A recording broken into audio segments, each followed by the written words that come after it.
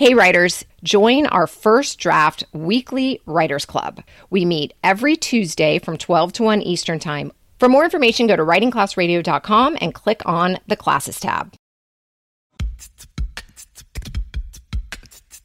Hey guys, this is Writing Class Radio. Thanks for tuning in. On this podcast, you'll hear true personal stories from the students in our class and a little bit about how to write your own stories. I'm Allison Langer, a student in the class. I'm Andrea Askowitz, the teacher of the class. Together, we produce this podcast, which is equal parts heart and art. By heart, I mean getting to the truth. And by art, I mean the craft of writing. On today's episode, we're talking about mimicking the masters. You know, like if you were a painting student in Paris and then you went to the Louvre and you sat in front of a Leonardo da Vinci, like you would practice painting like him. That's what we're doing in today's episode. Because I think it's worth copying methods that work, because we know they work. So it's a good idea. It's like learning the rules before you break the rules. You mean like in our class, like when we study published works and stuff like that, it gives us an idea of what worked and what didn't work. And, you know, maybe we can write a little bit more like that if we're tired of getting rejected. And you, listening audience, can study the stories we study on our website. I don't know if I told you this, but in one of the very first writing classes that I took as a student, we were given the assignment to choose an author and read a novel, and then to write in the style of that author. And I chose The Bell Jar by Sylvia Plath. Why? Because I was trying to learn how to write light and hilarious. And have you learned?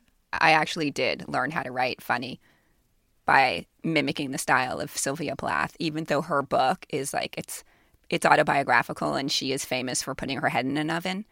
But her style is really light. And I learned that you can write something really serious and hard using sentences that are not complicated and that are light and funny. It was a great lesson.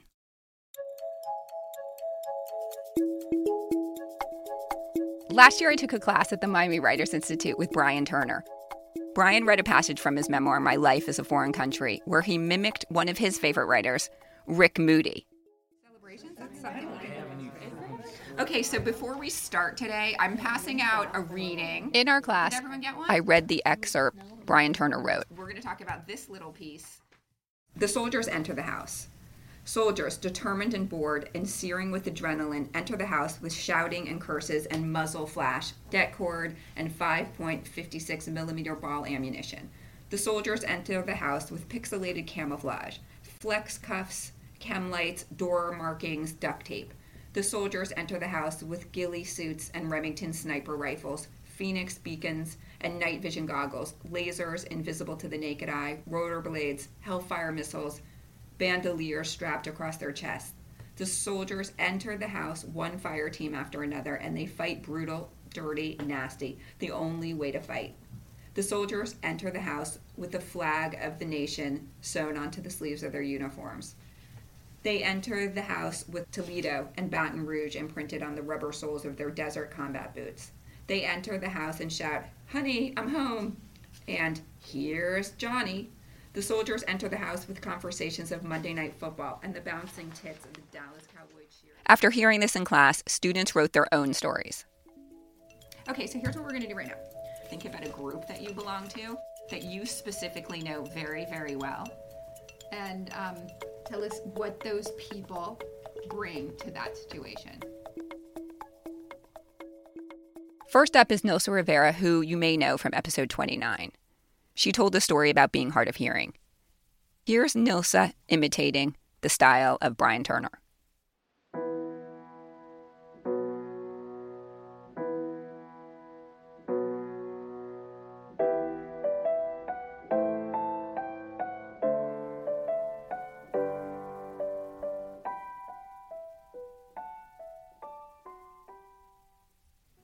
The drug dealers enter the kitchen. Drug dealers, two of them, with drugs and money, both friends since childhood, with hopes and dreams. The drug dealers enter the kitchen with cocaine, baking soda, water, and clear baggies. The drug dealers enter the kitchen after their grades failed in middle school, after her teacher said she wasn't going to make it with the books, after his coach said basketball was out of the question, after her mother said getting money from men was easier than school, after she saw the man inside the car handing money to her mother. The drug dealer entered the kitchen when a knee injury crashed his dream of a basketball career, after her lights were shut off, after the 3-day eviction notice was hung on the door, but the easier option was too gross. After his mother said that at 14 everyone has to work somehow, and that he was the man of the house. The drug dealers entered the kitchen after his friend showed him the way, and he showed her. The drug dealers entered the kitchen with rusted pots pulled from the cabinet with the broken door and loose hinges. She pushes the dishes and the coffee pot, pours the water to boil the cocaine-sprinkled baking soda. The drug dealers enter the kitchen like two kids, still laughing at the awkwardness of cooking dough. The kitchen is where the white clumps of crack harden their skins and hearts. The drug dealers enter the kitchen where their mother cooked their yellow rice and chicken to disguise the smell of burning toxic plastic, to disguise the smell of the crack that will buy the dinner and pay the rent. The drug dealers enter the kitchen to fill the baggies with clumps of crack cut into squares like white brownies. The drug dealers enter the kitchen to count the $5, $10 that add up to hundreds and thousands of dollars, to hide the money in the cabinet, the pantry, the unused oven, the coffee cans, and the cereal boxes. The drug dealers enter the kitchen to pick up growing bags of individually packed candies that kill souls and ravish families, to sell them to her mom, to her mom's friend, to the coach's sister, to the priest's daughter, to the police officer's brother. The drug dealers enter the kitchen after making the money to pay the rent, the light, the cable, the clothes, the notebook for the younger sister who still has a chance to go to school but never takes it. The drug dealers enter the kitchen for the mother who needs HIV medicine, for the sister who needs baby formula, for the nephew who needs football gear, the aunt who needs a car, the cousin who needs a ride, the son who needs diapers. They enter the kitchen because drug dealers never get a chance to make more money than they make selling drugs. $10 an hour is not enough.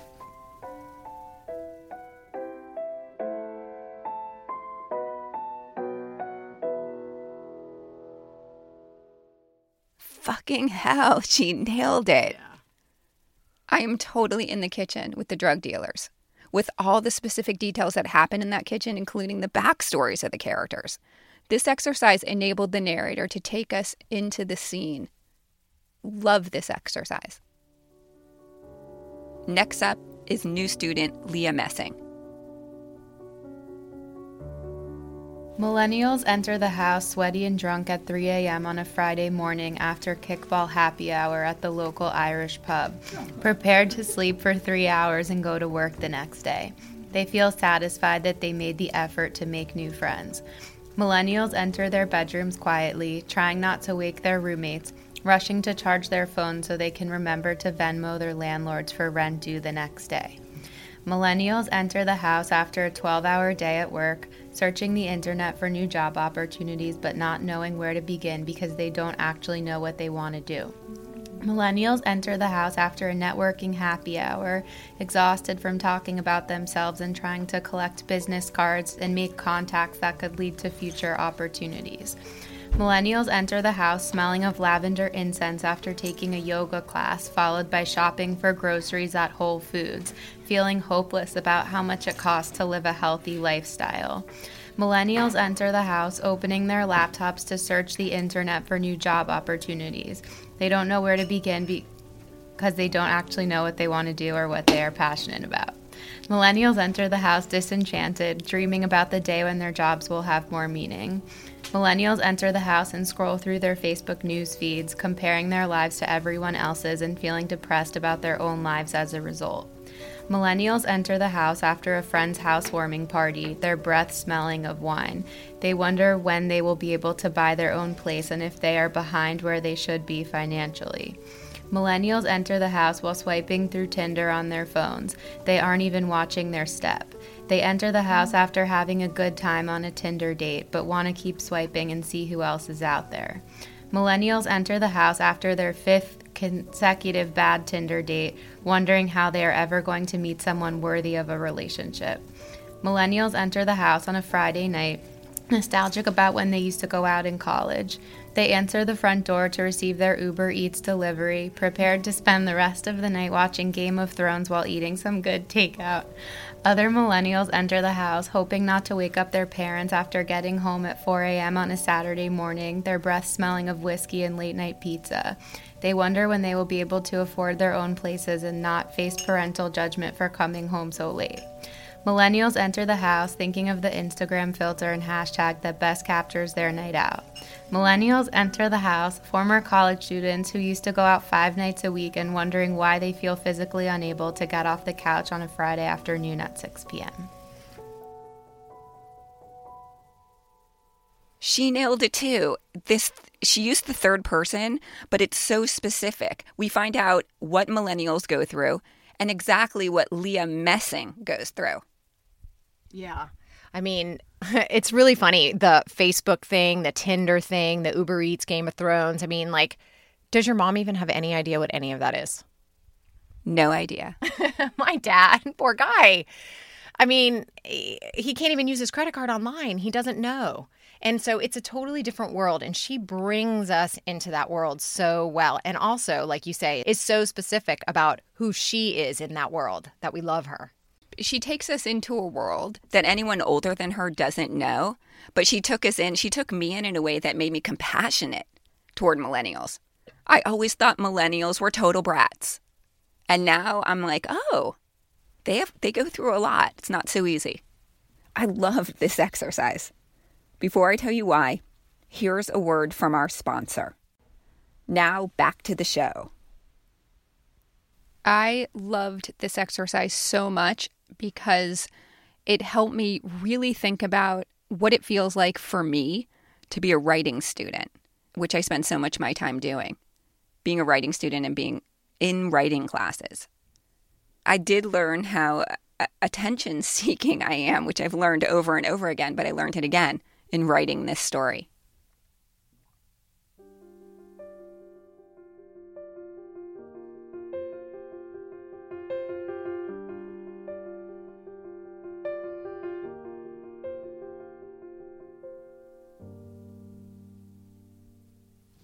The memoir writing students walked into the classroom. They were bummed when they saw the sterility of the room, the white walls and the fluorescent lights and tubes on the ceiling that actually hum. The students were like, "This is where the magic happens?" They were aware of that tired cliche. The students walked into the classroom with laptops or just the right composition notebook, like the ones they used in 3rd grade when they first learned cursive. And they came in with the perfect pens, which are Papermate 1.0M with blue ink, or maybe a whole set of felt tip markers for colorful doodles in the margins, which help keep them awake. Students walked in with walkers because otherwise that little metal ridge on the floor in the door jamb less than a ½ inch high could lead to a broken wrist. Students walk in with their migraine medicine already digested. Those meds take away the ability to conjure up words, a cruel joke that is not lost on the writing students. The students walk in with 2 lives taken, 7 to go. They walk in with dead parents and spouses and even children. They walk in with hearing aids. And glasses, of course. Some for reading because even though they never needed glasses before, they're way past 42, the year their eyes went out of focus. They come in with moms who fuck them up big time, not by being perfect, listening with Dumbo ear, supporting lofty dreams like when the students said, "When I grow up, maybe I'll become a brain surgeon or a Supreme Court justice." And the mom said, "Anything, you can do anything." And then later said, "Anything, you can do anything except love a woman." The students walk in with big dreams about becoming famous and just as big insecurities about sucking as writers. They read voraciously and worry they're never going to be as good as Joyce Carol Oates or Stephen King, or how about David Sedaris? They fear they're years behind because they misspent their youths playing with the twin boys next door and drawing what a vagina looks like with chalk on the sidewalk instead of reading and learning about everything, especially the rhythm of language and stories, because everyone knows the best way to become a good writer is to read. They walk in hoping to be the one their teacher notices, the one he'll remember, because these are memoir writing students, and they all want attention. pathologically so. They want to be heard and known. They walk in wanting to be loved.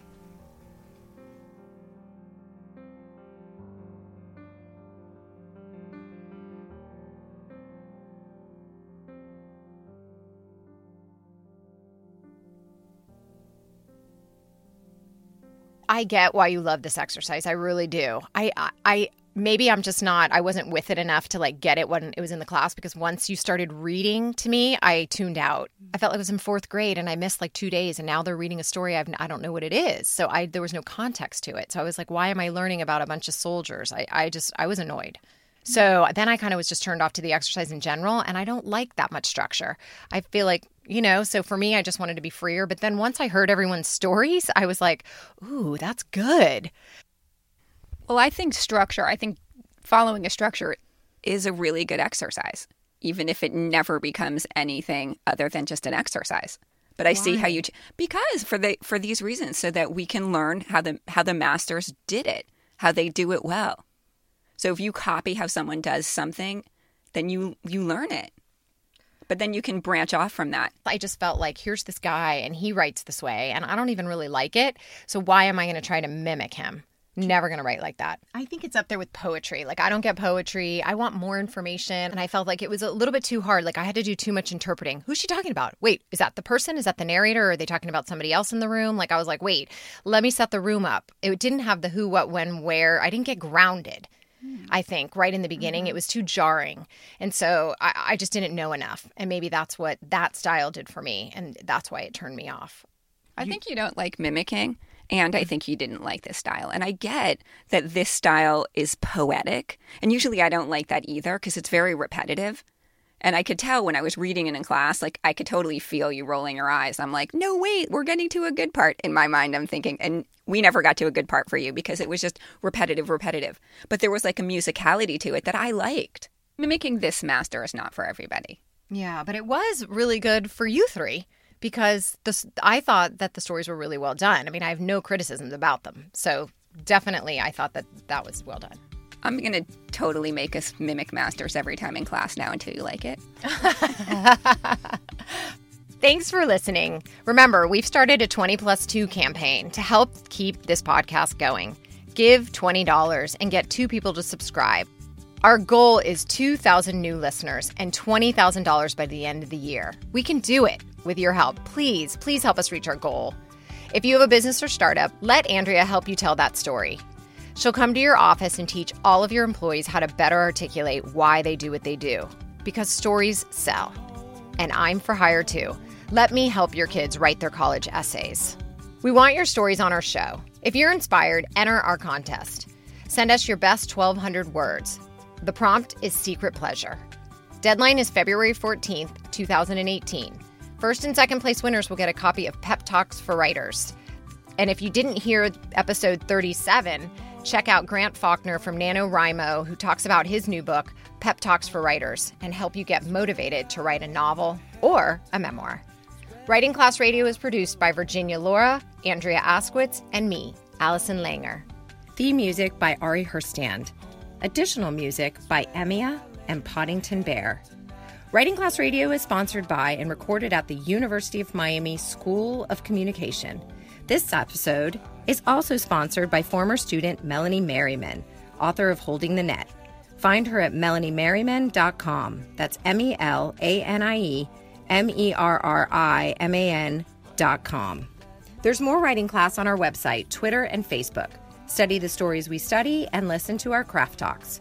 There's no better way to understand ourselves and each other than by writing and sharing our story. Everyone has a story. What's yours? Have you ever thought, I'd love to have a podcast just like this one? Well, I can help. My name is Matt Kundle, and everyone at my company, the Sound Off Podcast Network, had a hand in making this show. Whether it was about the sound, the discoverability, or that you're just enjoying the show, we are all about the detail. If you think you have a podcast in you, reach out to me via email, matt@soundoff.network, or check out the website and become one of the great podcasts we work with at soundoff.network.